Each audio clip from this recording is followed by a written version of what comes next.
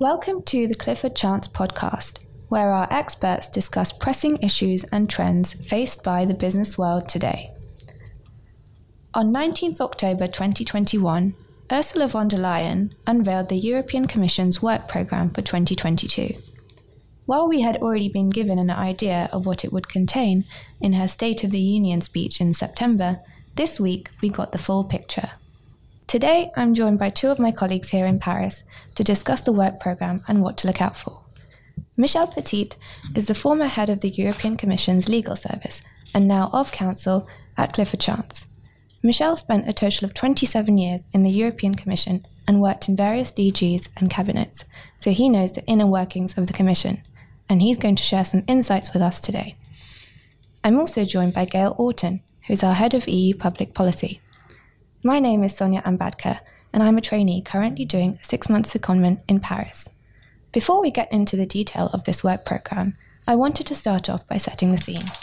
Gail, what is the work programme? So, every year, the European Commission adopts what they call their work programme, and that is the legislative proposals that they're going to publish the following year. The document outlines the key themes and the actions that will be taken under each heading, and it's accompanied by a detailed annex that lists all the initiatives along with an estimated timeline. And it's a very useful document because the Commission usually sticks to that plan.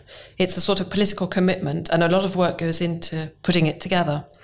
It's quite rare for the Commission to depart from the work programme. Normally that would only happen in unforeseen circumstances that weren't known at the time of its adoption. We saw that, for example, in 2020, the work programme had to be adjusted halfway through the year as the COVID-19 crisis took hold in Europe. What happens more frequently is that proposals are delayed. So they run into headwinds internally as they're being scrutinised. I saw that just this afternoon that the proposal on sustainable products, which was foreseen for 2021, for example, has been pushed back into 2022. I also just want to say what the work programme is not. It isn't an exhaustive list of everything the Commission will do next year. It only focuses on legislation, and even that legislation is at the level of directives and regulations. A lot of the Commission's work is actually through delegated acts and implementing acts, and those don't feature at all in the work programme. Similarly, work such as FTA negotiations aren't covered by this document. So, Michel, the information is still relatively new, and I know you haven't had a huge amount of time to digest everything, but what are your overall impressions of the work programme? Well, Commission's work programmes are always a bit deceiving because they have to be seen in light of previous work programmes. In fact, they follow suit over the whole mandate. So they are always consistent with the priorities of the current Commission. And we find that in the present work programme. The initiatives put forward revolve around the 6 themes of the mandate: the environment, a European Green Deal; technology, entitled by the Commission as a Europe fit for the digital age; business and employment, that is an economy that works for people; foreign policy, nicknamed a stronger Europe in the world; education and lifestyle, promoting our European way of life; and finally, democracy and freedom. However, we also see the theme of strategic autonomy creeping into the programme, in particular via a new European Chips Act, and also to the amendment to improve the blocking statute regulation, designed, as you probably know, to protect EU firms from the extraterritorial reach of third countries. And this, of course, has the potential to have a particular impact not only on sectorial activities, financial services will be in the forefront, but globally on the EU-US relationship as a whole. Since the beginning of Mrs. von der Leyen's term as Commission's President, the work programme has contained significant and ambitious proposals. including new rules for online platforms, the famous Digital Market Act, or update of the old 2000 e-commerce directive, the also famous Digital Services Act, legislation on artificial intelligence, even the Fit for 55 package of those 13 legislative initiatives to reduce greenhouse gas emissions in Europe by 55% in 2030. This year's program is more of a complement to initiatives that were already launched under the previous work programs and are already underway. We find no new landmark initiatives foreseen in the present work program. This doesn't mean that they are unimportant, because most of them will update previous texts, and that is often a very difficult business to achieve. So, Gail, can we see any themes emerging through the programme? Yeah, as you read through, there are certainly some clear themes that emerge. Perhaps I'll mention just a couple and then hand over to Michel for his thoughts. The first thing I think is coming back to a point Michel has already made, but there's a continued strong focus on the environment, on the Green Deal and on tackling climate change. We see that through various initiatives like the removal certification or a new right to repair for consumers, and measures to reduce the release of microplastics in the environment. There are also several planned revisions to existing environmental legislation. As Michel said, sometimes that's very important work. For example, on water and air quality. The second theme is, unsurprisingly, that the COVID-19 pandemic has led to action in a number of areas. Perhaps the most striking initiative in the list is the Single Market Emergency Instrument. The stated aim of that appears to be to ensure a coordinated response to future crises, but also ensuring solidarity between EU member states. That text in particular, I'll be interested to see the proposal when it's published, and current estimates are that we should expect to see it early next year. I think that could be a significant initiative. Another fallout of the crisis is the supply of semiconductors. Nobody will have missed that.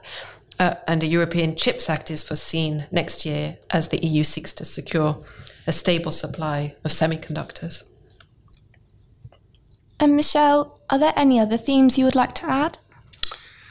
Yes, there are a few more. Of course, a work program is essentially a list, so we probably sound a bit like listing items. But there are a few more. Financial services, in particular, will remain in focus. There is a planned reform of insolvency proceedings, which is part of the Capital Markets Union. There is an instant payment initiative, and there is a facilitating SME access to capital initiative.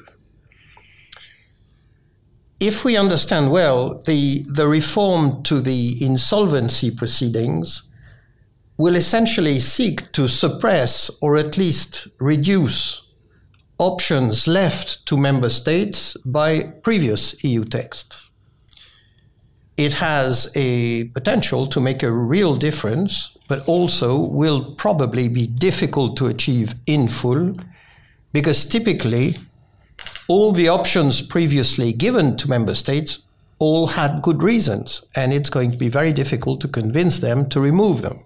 That is a sort of classical way forward of basic directives being improved over time. There are also important updates to competition policy. The vertical and horizontal block exemption regulations will be updated, likely the first in May and the second in December 2022. There will be a revision of certain procedural aspects of EU merger control in the first half of 2022, and a revision of the notice on market definition at the end of 2022. All these were the subject of intense information around and commenting by the professionals ahead of that. There is also worth mentioning the new relationship between the United Kingdom and the EU. This has also impacted the work program, for example, with a proposal to improve security-related information exchanges between the EU and third countries.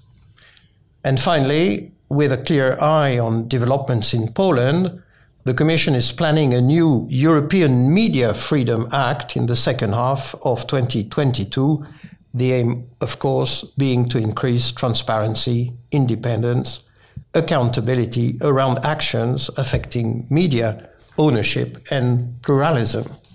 So we've discussed the forward-looking 2022 work programme, but what about the 2021 work programme?